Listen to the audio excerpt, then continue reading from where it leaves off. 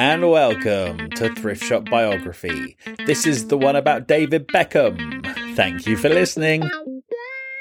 Hello. Hi. So this week, we've been reading the autobiography of David Beckham. We have tackled David Beckham. Hey! Everybody knows who he is, don't they? Do they? Yeah, I think so. Do Americans know who he is? Global, yeah, because he lived there for ages and he does chat shows and stuff. Yeah. Footballer. And he's married to a Spice Girl. Married to a Spice Girl. That's how he's known. Yeah. So, your thoughts on David Beckham before you read this book? Well, you can't avoid him.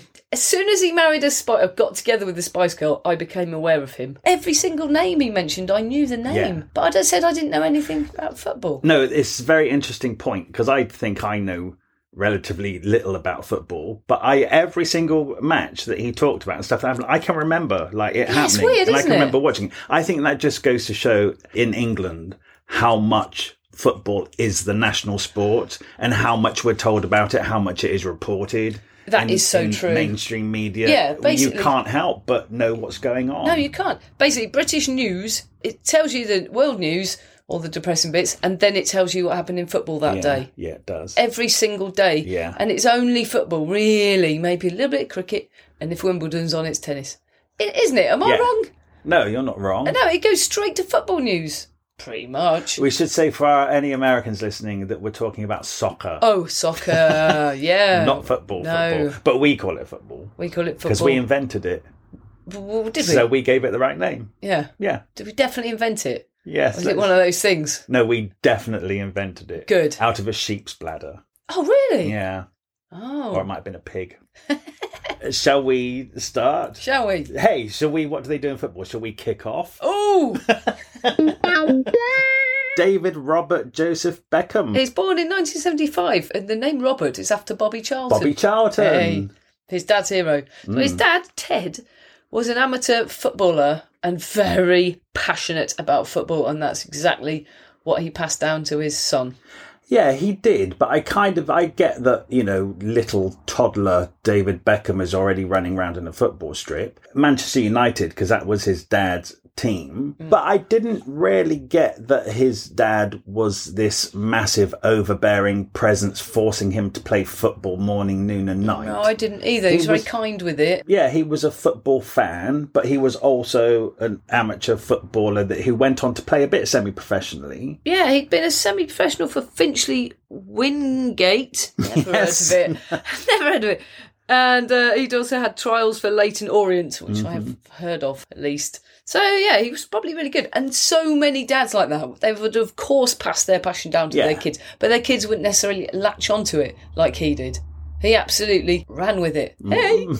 Oh, no. Yes, let's see how many football puns we can get in. Can't help it. Football pundits. So, Mum wasn't into football at all. Well, yeah, but her dad was. Her dad was. Her he was dad a was Tottenham mad Hotspur for fan. Spurs, yeah. So she'd grown up with football and he was mad for it, so you can't avoid it. Actually, having just said that I didn't get that Beckham's dad was a complete tyrant when it came to football and getting David to train, he does say that he used to like it when his granddad came to watch him play because he said, when granddad came and watched, I liked him being there. He was softer with me than dad. And that made me think, so his dad is quite hard on him then. Yeah, I guess so. So he's kicking a ball about pretty much from birth, he says. And then he's kicking a ball about in the park, and his dad's with him, and his dad's giving him a certain amount of training. I mean, he's obviously skilled, and he loves it. The key thing is, he loves it. So at age of 7, he goes to train at Wadham Lodge. Basically, he says he gets any chance to play football, he takes it. Yeah. In any way, if it's primary school, is any football team, he's joining it.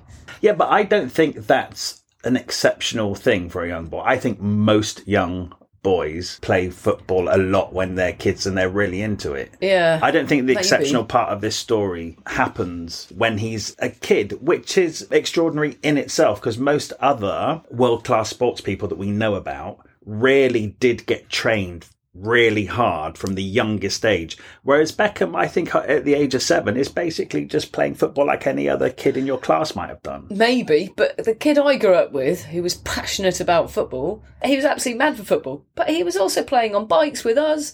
We had a gang. Do you think David Beckham didn't have a bike? Facts. He never ever mentions any other thing, like having a friend, going biking with other kids. He doesn't mention anything apart from football. Everything is football. It just seems to me he didn't have a life outside football from being a kid. Every spare moment was taken up with any kind of football. So he was saying his parents, he sometimes worried that his sisters were missing out because his parents were constantly having to take him to this match, that game. It was all on him because he was so demanding of their time. See a match. David Beckham's parental support is a big key thing. It's massive. He wanted it and they gave it him. It's like Britney Spears again, isn't it? It is really. Because he had an older sister, Lynn, and a younger sister, Joanne, he was 5 when she was born. And I don't think they got a look in, honestly. Yeah. I think their parents were tied up with him. Because they had to take him to train at this place. He would watch the training with the older men, and then when the main training was finished, he'd then join in as a 7-year-old and play with the older men. Which he said got him really physically fit. And he said he was really little, and he had a growth spurt at 17, 18, he was little. Yeah, I know. That's hard to imagine, actually, because I always just think of him as this big man playing football, but he was a late developer. Yeah. He's a little squirt. Yeah. A little fast, feisty little squirt. Yeah.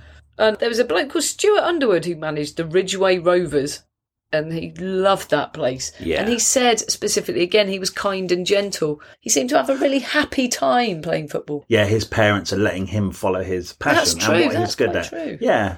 Plus, also, everyone's really kind. There's this really nice family sort of feeling about it. I wonder if it's the same now, because as he was coming up, it was still a sort of thing where at the very least you were from England if you played for your local teams. You wouldn't have had a Spanish person playing for United then.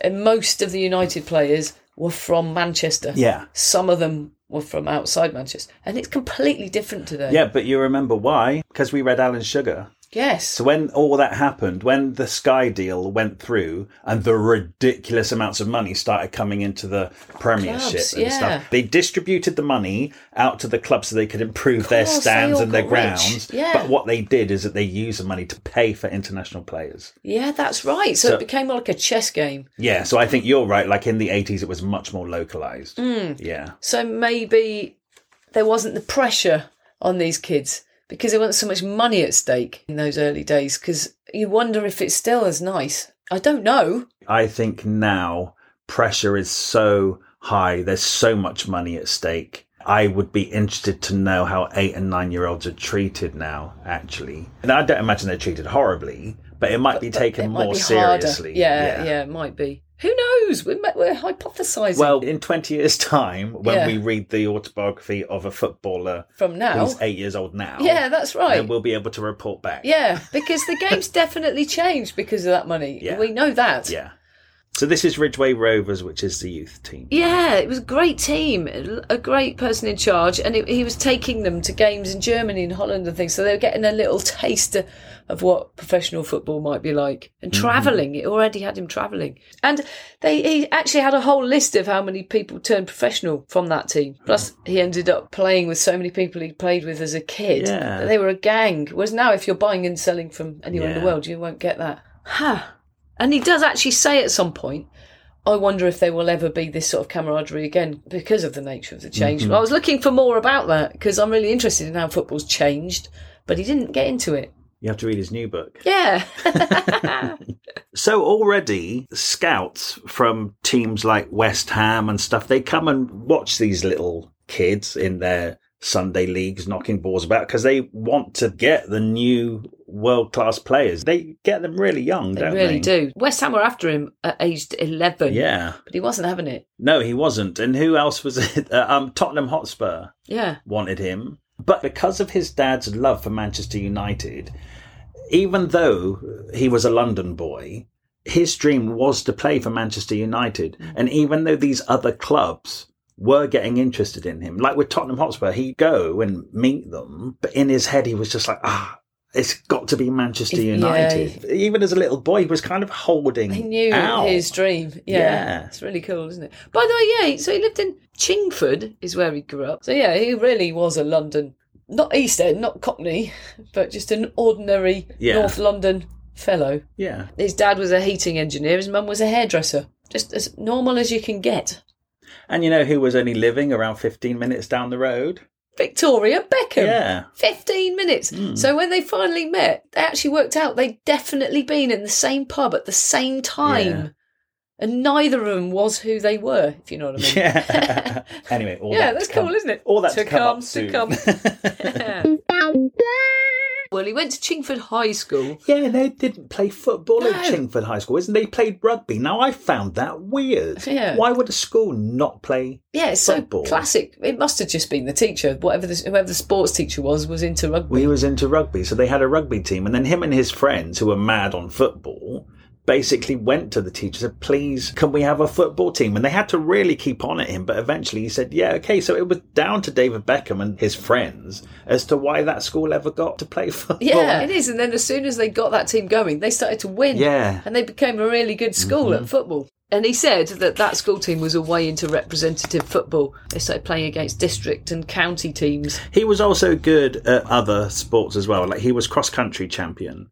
And he actually swam for his school, Chingford High. So he's a bit of an all-rounder. Yeah. And so at 13, they had a footy trip to Texas. Yeah. That is fantastic, isn't I know. it? That really getting to travel. And he got housed with a Mexican family. He was the only one. They were a lot poorer than all of his mates were staying in fancy houses, but he absolutely loved it. Yeah. Because they were passionate about football. He just fell in love with America on that trip. I was really surprised at how much travelling they did as kids just because they were playing football. It's a really good way to see the world, isn't it, sports? Yeah, I wished I played more now. I mean, yeah. But also his parents, even though they were ordinary people, they had enough money to pay for these trips. I mean, they really did have enough to support him. I bet they put everything they had into him. Yeah, I know. And it makes me think, what does his sisters get? Exactly. Bugger all. Yeah, I bet. Yeah. Well, hopefully he's made that up with them now. Yeah, I hope so. I hope he's bought them both a house. At the very least, he should have done that. He's absolutely minted. I looked him up and he's worth something like 450 million. I mean, at the very least, a flat. Yeah, no, more than a flat. Come on. His sisters were completely neglected. Yeah, they were neglected. A house with a pool, and that should make up for all the trauma. Yeah, house with a pool and room for a pony. So word is getting around about little David Beckham, and he's been approached by scouts from West Ham, Wimbledon, Arsenal and Spurs. Basically, when it came time for him to make a decision, because he's London, the decision came down to either go for Arsenal and Spurs, and because his granddad was just such a lifelong Tottenham supporter, they went to see Spurs, who at the time was governed by Terry Venables. Yes. Now we've met him before. Yes, we have, because... From Alan Sugar's book. And we know what a bit of a gangster. What a bit of a gangster he is. By the way, at 11 years old, Manchester United sent a scout to see the game, and he cried because he was so excited. Yeah. And then Alex Ferguson called their home, and his dad picked up the phone, and it was like both of their absolute dreams, because Alex Ferguson was... That's amazing. Manager of... I love how much Alex Ferguson is involved with the players, even from that very first stage when they're 10 years old. Yeah, so when you've got to the end of this book and you know their entire history, he's literally been a massive father figure to him and been with him since he was 11, known him since he was 11, and known the family, gone out of his way to get to know them all properly. Yeah. But they didn't do a deal with him at this point. He was just kicking around at Spurs. It's weird, isn't it, how they train him, but they haven't bagged him, as it were. Yeah. I wonder if that's in their own interest, though, because that's such a young age. Yeah. Maybe they just keep an eye on them for a couple of years and see how they're actually going to mature as a player. I guess so, but they're still putting an investment in without anything back. But when he was 10, and then when he was 11, he went to Bobby Charlton's soccer school, and it was just football day and night, and he absolutely loved it. And in his second year there, he won. Football player of the session. Yeah, and they had him on the pitch in front of 40,000 supporters all cheering for him because he'd won. That's amazing. That's the best kid in that training school. And the prize was 2 weeks training with Barcelona, which was epic. That was huge for him. And then, 2 years later at 13, in 1988, by then Terry Venables was the manager of Spurs, And that's when they offered him a 6-year contract. 6-year contract, yeah, amazing. Yeah. So the deal is a 6-year contract, age 13. They pay for you for 2 years while you're at school, and then 2 years in the youth team. It's a YTS scheme, isn't it? Do you remember that from the 80s? Yeah. I was really surprised to find out that you could do football on the YTS. Yeah. And then 2 years as a professional. So that's your 6-year contract. And so then I suppose from 13 on, they've got you. You can't go anywhere else then. Yeah. But then he was like, yeah, but it's not United. Who approached United? Did they come to him? They came back to him. Spurs made a really generous offer. It was on David Beckham's 13th birthday. Manchester United were playing at home and they'd gone up to see them. And Alex Ferguson was just waiting for him and his dad. And he said, hello, David. We'd like to sign you on the same deal that Spurs had offered him. Yeah, exactly the same. And he basically went, yep. Yeah. Straight away. Yes, that's the dream. And he actually says, now bearing in mind he's writing this book as a much older person, I just lived through the happiest day of my life. Yeah. I thought, you can't say that. You're married with kids.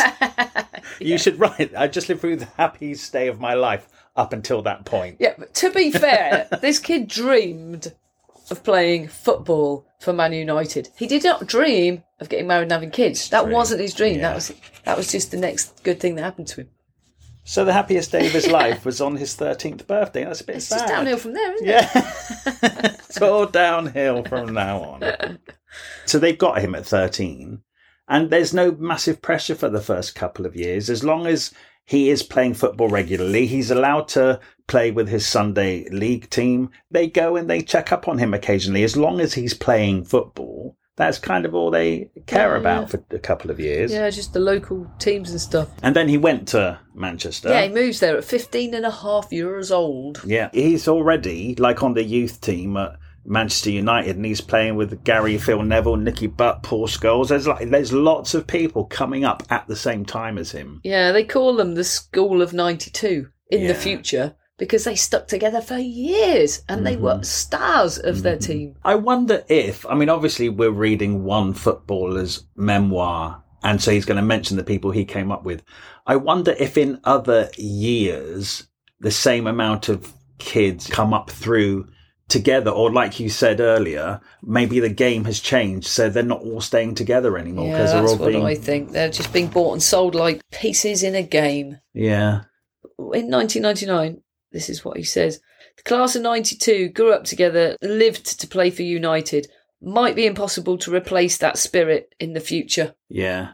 This whole era that we're talking about where Beckham comes up, it was kind of a golden era of football where I think even people who weren't that bothered about football kind of got into it. Yeah. Because it was exciting. Got drawn into it. Do you know what I think is pulling everyone together with football now? What? Women's football. Oh, yeah, you're right. Yeah. That's pure. That's still pure. Like it was then. Yeah, I think people are getting the same excitement, like collective shared excitement, as it was in the 90s. I think we have that now with women's football. Oh, good point. Which is very exciting. Yes, good. For non-sports people, we're making some interesting commentary here. Surprising me. Okay, so they're all on the youth team there, and they actually win this kind of little golden cluster of football boys who are coming up. They win the youth cup for Manchester United, and it's the first time Manchester United have won it since 1964 when George Best was on the youth team, which was another golden era of football. It really was, because that was 2 years before England won the World Cup. Yeah, you're right, this is the next big golden era. Yeah, so at around this time, 92, 93, they're actually getting opportunities to play on the first team.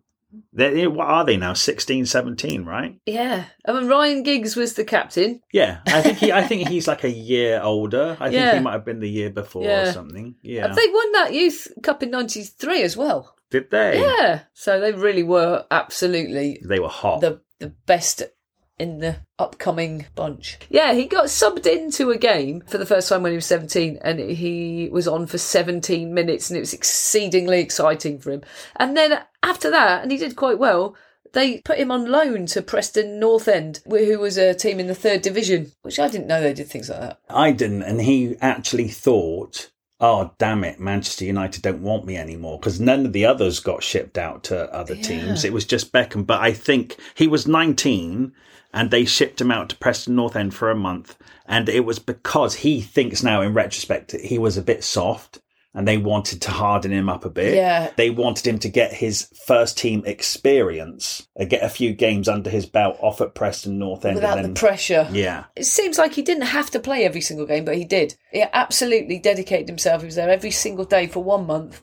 And everyone loved him. Yeah, he didn't want to leave. And he loved them. Yeah, and he actually said, can I stay? Yeah. No, I want you back now. Yeah. So that's a really, really positive experience. But it's interesting then, that would say that at that point in his professional career, he was actually quite slow at getting started. Yeah. So like the other ones, like Paul Scholes and Gary Phil Neville and stuff, we don't know because we don't read the book, but I'm assuming they got to stay at Manchester United. And then they shipped Beckham out because they needed to harden him up a bit. Sounds like it. And it was in 95 where 3 of the big stars suddenly left United.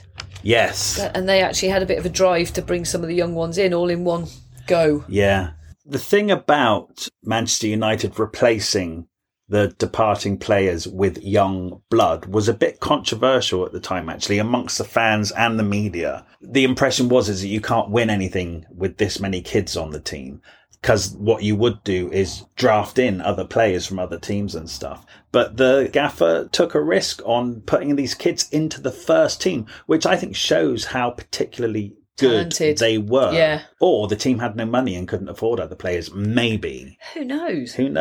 Eric Cantona was on the team. Oh, I loved reading about And he Eric brought Cantona. them up. It sounds like he actually trained them up, because you have to have the older one to look up to. Yeah, but he was very standoffish, and he said that Eric Cantona wouldn't really talk to anyone. He'd turn up at the beginning of training or the game on his own, wouldn't really talk to anyone, but everybody just completely revered him. Beckham actually says that the success they had at that time, he says he can't put it down singularly to Eric Cantona, but he said if Eric Cantona wasn't there, they probably would not have done as well. Right.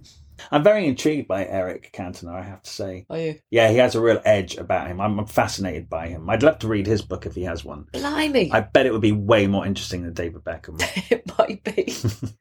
Oh my God, we're going to have to read one more football book just to find out. Oh yeah, no, definitely. No, I felt this book was a missed opportunity in it didn't grip me. And it's weird because I discover through reading it, I actually know a lot of the football that they talk about, but it was not told to me in an engaging way. But we should know this from watching a David Beckham interview. He's just a kind of mild-mannered man. Yeah. So that's what you get, a mild-mannered book.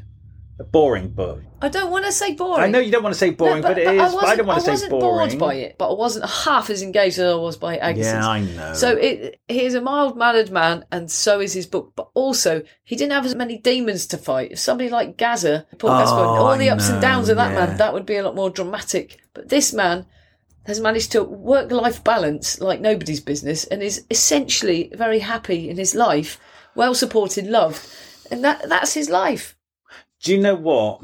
I almost don't believe this memoir. We need to start talking about Victoria, because I think what I have to say is more applicable to what he tells us about Victoria. But I almost am wondering if this whole memoir is just kind of a puff piece and presenting the David Beckham to the world that he wants us to believe he is. Because I don't believe anyone who has achieved this and has been thrust into the world spotlight the way he has and just stays this mild-mannered. Yeah, okay. He surely, like, we think about Eric Cantona, Paul Gascoigne, all of these people, they have such an edge to them. Yeah. And David Beckham, like, literally has no edge. You obviously, so what you're saying is you need an edge to be this good at football, so maybe he's hiding it. He's hiding something. Yeah, you think? Yeah. I mean, he does it very, very well. Yeah. The thing that he's hiding, which I am accusing him of, I have never seen it and I have no idea what it is. It's just... You just can't believe. Yeah, I can't believe it. That if you're that intense at such a masculine and hardcore warlike sport, that you could be that mild-mannered off the pitch. What's his problem? That's what I want to know. No, I think I think there's something that we're not... He does talk about depression later. He falls out with Alex Ferguson. He has massive downers. He has downers with Victoria Beckham when he's down. That's really annoying to her. and that's not going well in his relationship when he takes all that depression home. So he does say that. He does say that, he just says it mildly. He says it... But it's there. Yeah. But it's just that he writes about it so mildly, maybe it isn't sinking in how terrible that is. There's some bad things. You can cruise over it, but those things are all in there. As soon as he joins Man U properly and they let all those young people in, they win the Premiership. Then the FA Cup final happened and they played versus Liverpool and then they won the FA Cup. Oh yeah, and it was in that game at Wembley when they played Wimbledon. He got one goal and it was an epic swerve and it was from quite far away. It's from the halfway line. Yeah, that's good. It's a very famous goal. It's the first time I heard about David Beckham. Yeah, it's first time the media really put the spotlight on him. Yeah, it was amazing. Because there's no way it should have gone in, and he was more the midfielder or something where you pass it to someone else who gets it in, so you're not the main goal taker. He took it from so far away and he bent it like Beckham and it swerved into the goal and nobody could believe it, and that's when he got all the media attention and became famous Beckham person. Yeah, life was never the same since he kicked that ball. Yeah. All of a sudden, David Beckham is the most famous young football player. Like, we're all beginning to know who he is, even people who aren't into football. Yeah. And it's right at that time, the height of his confidence. He's sitting in the hotel room, in his bed, next to Gary Neville in his own bed. They very make that clear. They're in their own beds. And on the telly is Say You'll Be There, the Spice Girls. The video where they're in the desert. Victoria's in this leather catsuit and he falls in love with her. Call it love if you want, but it's not. It's not love. No, it begins with L. Then he's like, that's the woman for me. Got to meet her. You're right. I tell you what he's keeping down. I tell you what he completely squashes in this book is his sexuality. Because he obviously has one. And he totally squashes it like men sometimes do in our society when you're not supposed to be a virile sexual man. That's what he's got. He's got testosterone pumping through him. And he doesn't just play it down. He completely hides it in this book. That's what's missing. That's the truth that's missing. Yeah. He doesn't just see her and go, that's the mother of my kids. He goes, I want to have sex with that sexy woman. But he doesn't say that, and that's the truth of it. And to be fair, he's probably said that about a lot of women. There's no way he hasn't. But that might be what's missing. You saying what's missing could be that. Okay, so I have a theory about this book. This book came out about 20 years ago after there was a massive expose in the media about David Beckham having an affair with Rebecca Lewis. That's true. Yeah. I've remembered that now. Yeah. He mentions it. He doesn't name her. Oh. He basically says how the press really went for him, tried to wreck his marriage, how one person seemed intent on breaking his marriage up. He's never said one way or the other about this affair. He never challenged it legally, which people take as guilt, right? She, Rebecca Lewis, has been absolutely crucified. But she said the paper got in touch with her and said, we're running this story anyway, so your name's going to be shit anyway, so take £500,000 and tell us something. And that's what she did. Wow. Which I don't really blame her for, actually. Now, all of a sudden, that tells me why in this book he gushes. I no doubt he's in love with Victoria. But this is like within a year of that affair being in the newspapers, he's gushing about Victoria, how much he loves family life. He talks her up so much. You're right, he's not talking about anything sexual whatsoever. He leaves his sexuality on the doorstep and walks in I and think writes a book it's about it. massive damage limitation after this massive affair story came out. Because it's a love letter to Victoria. Yeah. Oh, very interesting, because early on in their relationship, there was a lot of pictures in the paper, and he does vaguely mention that. He says the media kept showing pictures of me with this girl, me with that girl, and I'd never even met them, and they were just trying to destroy us. But he would have been going out and there would have been women all over those footballers. God, he's the most attractive man in the world. Prostitutes, there's actual ordinary girls, there's everybody, good-looking ones. They're throwing themselves at these fit, testosterone-fueled blokes.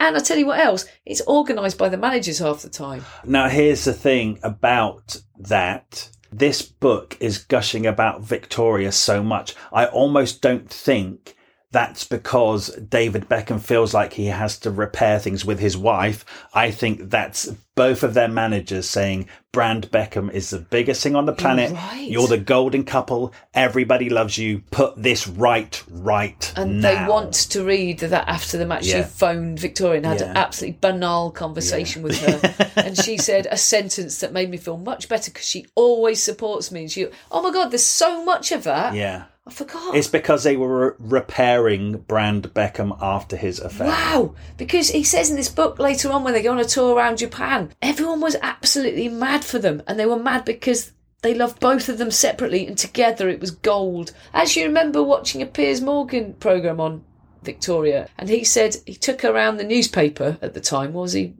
Daily Mail or something? Mirror, I awful. think. Yeah. And he said, we run pretty much a story on you pretty much every day on the front page because it sells papers. She was like, really? And he said, you are the Lady Di of now. Yeah, you sell papers. It's worth billions. And I have to say, so let's go back to the beginning of their relationship.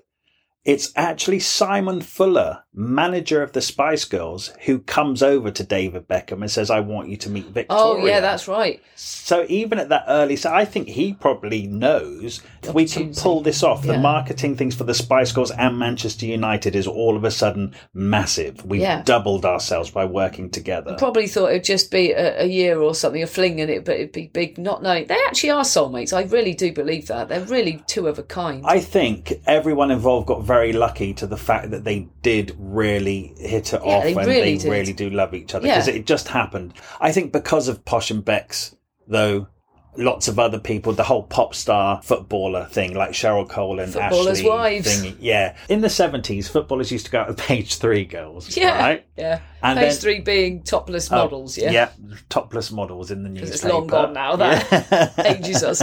And then in the 90s, it became footballers with pop stars. But Posh and Bex, are they the only ones that are actually still surviving from that? I don't know what happened with Wayne Rooney and that woman. Colleen, she was never a pop star. I tell you what, you've nailed it.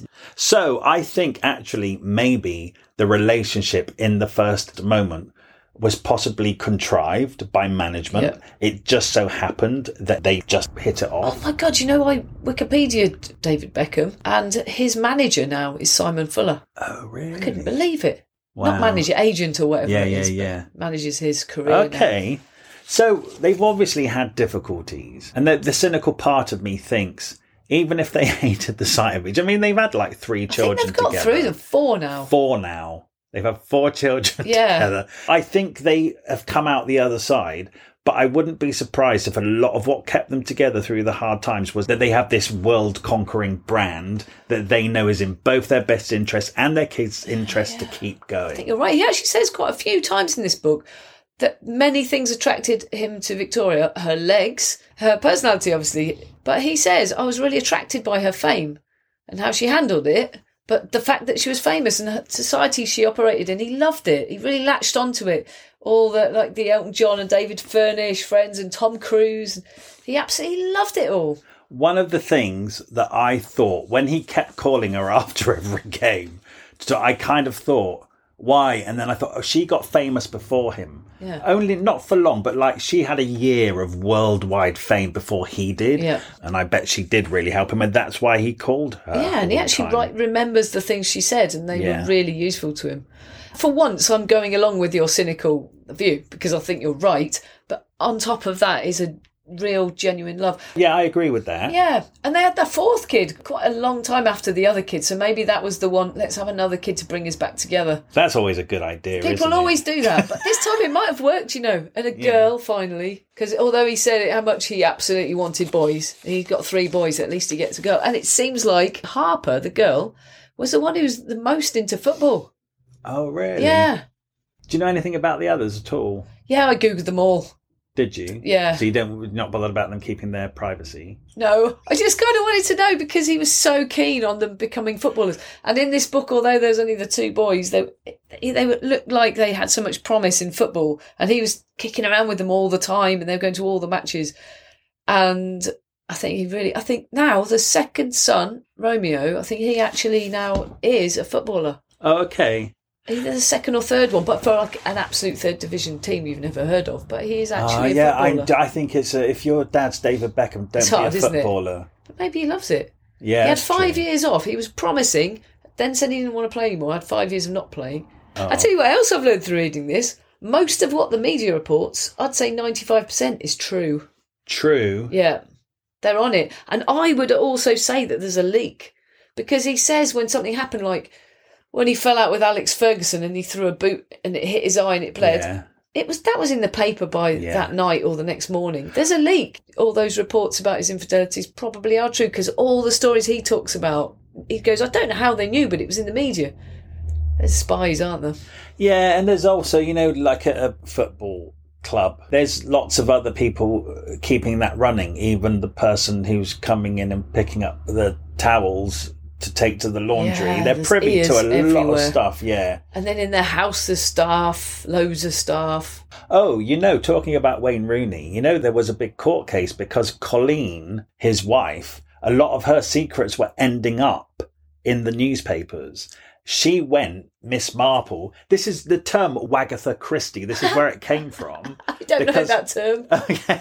There's a play in the West End about it right now. Right. About Colleen Rooney and how she found the person who was leaking the stuff to the press. So every time a story come out, she got very clever about it and she told fewer people. And it got it down until she was just telling one person and it made it to the press. And then she just revealed the name on social media. It was Rebecca Vardy, who's another wife of a footballer. Oh, it was another wife. Yeah. Who was selling stories to the press. Wow. Yeah, that is now a play in the West End. Oh my God, Wagatha Christie. Wagatha Christie, yeah. So it's wives and girlfriends, wags. Yeah. Yeah. Amazing. All right, back to football. Oh, boo.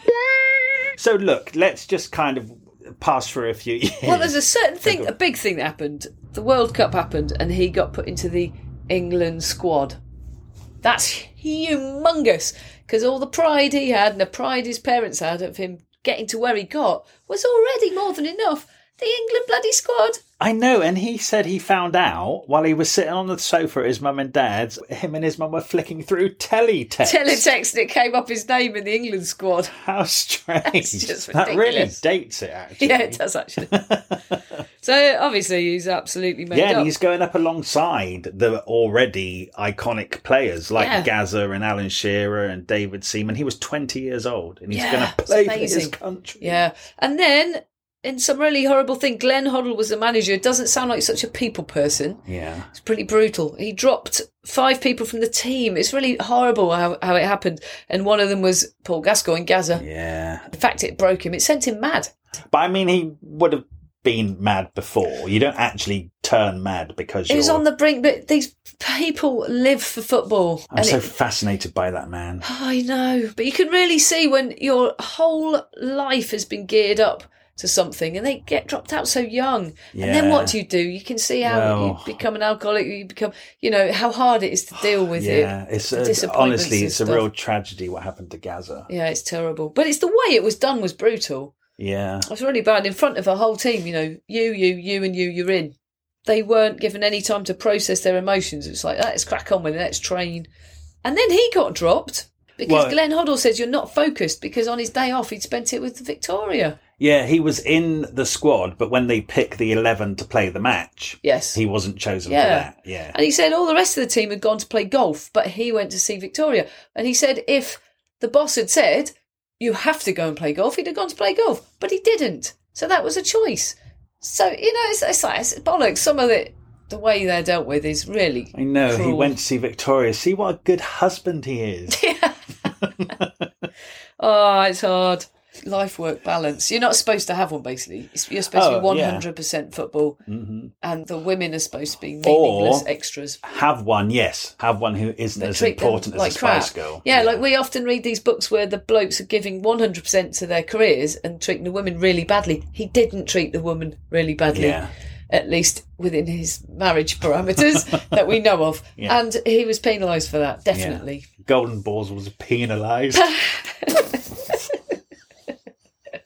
Anyway, he did go on to cover injury in the second match, and Michael Owen and David Beckham were in the third match, and he scored for England. Yeah. And it was excellent.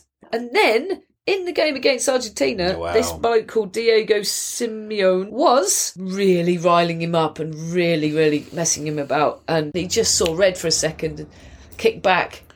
Well, you know what? He didn't really. It really was nothing. It's that terrible thing in football where the opposing player will act. Oh, there's so much acting. It's like that wrestling thing, isn't it? There's so much drama. What David Beckham did was so inconsequential. He was already on the floor. He basically just lifted his boot up, not with any aggression or speed or strength, and then it clipped Diego Thingy. And Diego Thingy made a big thing of falling to the ground in agony.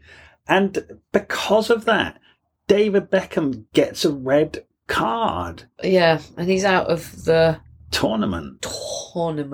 Well, then the worst part is the England supporters and Britain itself, the media and everything, basically blame him for losing the World Cup. Because then what happens in that game, England go on to lose. And Glenn Hoddle said, well, if we'd had Beckham for the entirety of the game, we probably would have won. Yeah, so Glenn Hoddle put it on him. So that was, again, the media twisted it to say we're out of the World Cup because of David Beckham. But when you even see, even knowing that, even with that information, if you looked and saw what happened, anybody with a rational mind would say it's really unfair what happened to David Beckham because that did not warrant a red card. It just didn't. But like you say, football fans are so passionate. When something like that happens, they need someone to blame. Yeah, and when someone's really up as well with the whole posh spice stuff, they love to tear him down. Yeah. And he just became a total scapegoat. I remember it was awful. Some fans hung an effigy of him from a lamppost. He said that haunted him for years. I bet it did. Yeah. Anyway, that was absolutely devastating for him. You see, there's a downer. He had a downer. Yeah. That was terrible. And also, it was just all going so well. For the last few years, it's just been going up, so and up and up. And to get to play for your country and then to get blamed. And not even doing anything that warrants what happened, actually. Yeah. It's so unfair. Yeah. It really was. Anyway, to get over it, the first thing he heard was Victoria's pregnant. So he's absolutely made up. He got on a plane, went to France, went to the UK, went to New York, went to Madison Square Gardens and partied with the Spice Girls. Said he was having a great time. Do you know what? There was a line in this book which made me think he was so sweet. So he phoned Victoria and she says, we're pregnant. He says, I couldn't believe it, because he's on the coach coming back from the game. I couldn't believe it. I went into the tiny toilet on the team coach and just jumped up and down hugging myself. Yeah. I was so happy. Yeah, because he couldn't tell anyone because he was just getting the news. That was really sweet that he's just hugging himself in the toilet. Yeah. Look, we shouldn't knock him just because he's got testosterone and he needs an outlet, and sometimes it's women. He is a lovely man, you know. I get that he's incredibly sensitive. We're led to believe that it's not that common in sports people. Yeah. I get, and the reason why I'm not being too harsh on him is because I'm really aware of how sensitive he is. It would be like kicking a puppy. Yeah. Yeah, and also you have to have testosterone to be a sports person. Yeah. And you are away all the time from your woman. What you're saying, it's all right that he shagged other women because he's nice and sensitive. Oh, God, I don't know. I can't make a judgment on this, right? I'm just going to carry on talking about what actually happened. Right, so Brooklyn was born. They had a wedding. It was epic. They had it in an Irish castle. Why an Irish castle? Who's Irish? Nobody's Irish. It's just a really nice setting. It's romantic. It's like out of a novel. Okay. Victoria organised it all, so he doesn't talk about why, because he had nothing to do with it. And he just turned up looking amazing. The Spice Girls were all there except Jerry, and I actually remember that in the news. Anyway, so that's that, basically. Absolutely. Was that the first massive celebrity wedding? Yes, and he said they sold the rights to something like Hello. Basically explained that the reason you do that is because they then provide security to make sure no other pictures get taken. So then they take care of that. Yeah. Which makes sense. But it's another thing that would annoy somebody like Alex Ferguson, who is convinced that his focus is divided between his fancy pop star life and his football life, because it was such a massive thing, that wedding. Yeah, and it's weird because he said like almost straight after the wedding, he had to just have a really quick honeymoon because Alex Ferguson said to him, "You've got to come back and train." And when he got there, the first team actually weren't there. And so he had to train with the reserve. And it's just like, why couldn't he have just stayed on his honeymoon for a couple of extra days? It's like they're really knocking him back into place. They knock him back. They want him to not get too big for his boots, all that stuff. And he doesn't seem like he is. He seems like he understands that that's that life. Do you know what? David Beckham doesn't fit the mould of a stereotypical footballer, actually. And I wonder if his difference is alienating him now from the club and Alex Ferguson is treating him differently, which he kind of is. I think he is. But when you see him talking about his teammates, they're always like giving him loads of stick for this and giving him stick for that. Or they're actually at the wedding. You know, they're part of it. Or they're all going to Buckingham Palace to see the Queen, which he got tons of stick for. From Alex Ferguson, just for going to see the Queen. If you're invited to Buckingham Palace to see the Queen and you're the captain of the England football team, which he was at that point, of course he goes. Yeah. That's your duty as a citizen of your country. And Alex Ferguson seriously punishes him for that. It's like, oh, come on. It is odd.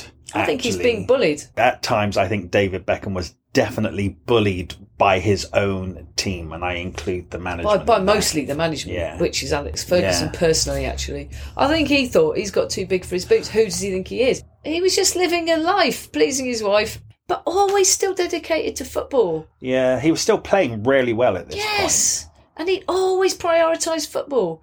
He said he had one half a day off when his kid, Brooklyn, was so ill he was flopping about and he was terrified. So he phoned up and said, it was only training. Could I miss the morning's training because I don't want to leave until I know he's okay? He only missed a couple of hours as it turned out, and he got so penalised for that. He got left out of matches and stuff. It's a real shame because he was with that team for 12 years. Since he was a child.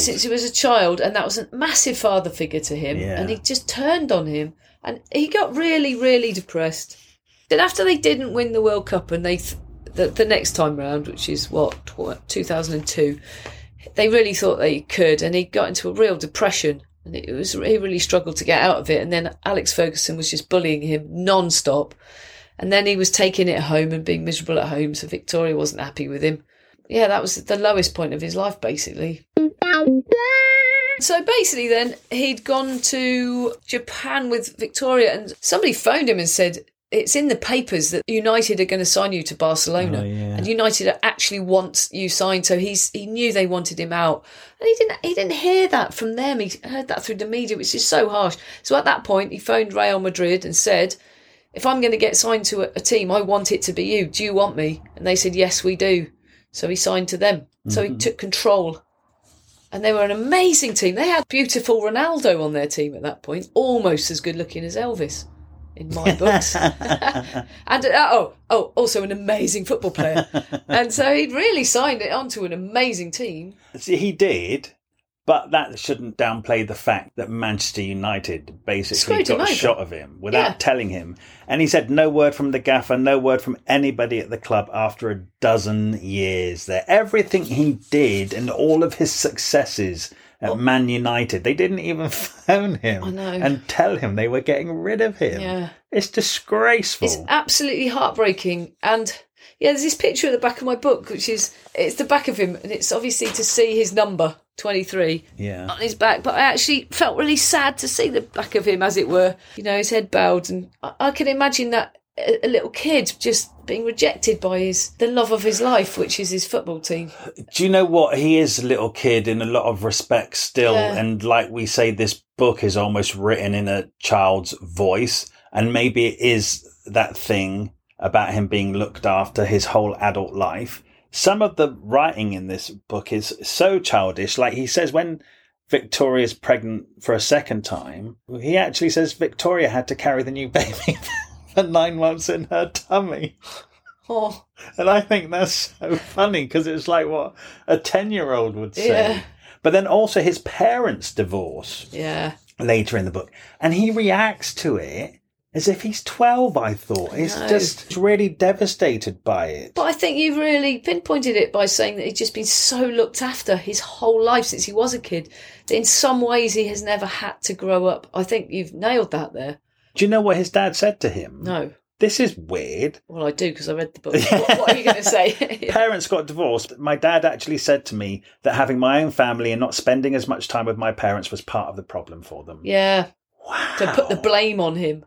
His dad basically blamed him for their divorce. But they lived through him. They absolutely lived through him. He achieved all their goals. Well, especially the dad's. So they got what they wished for, basically. They made their son a world-class football player, and that meant they kind of didn't see him. Well, I think they did, because they were at all the matches. Oh, my God, so many times. He was at all the matches, but then Victoria was at the matches. And then he was, any spare time he's got, he's flying here and flying there, because the Spice Girls are here and there. Yeah. So he's got to fly to America in his spare time to see Victoria, not fly home to see his parents. So I guess, the priorities shifted. Okay, so then... Basically, my book ends in 2003 when he signed to Real Madrid, but they went on and on. He ended up, they moved to LA and he played for the LA Galaxy. And where else? Did he play for France? Is he still playing now? He's not playing now. He's not playing now. He's definitely retired. Modelling career, oh my God, tons and tons of charity work, kids, charities. He's very philanthropic.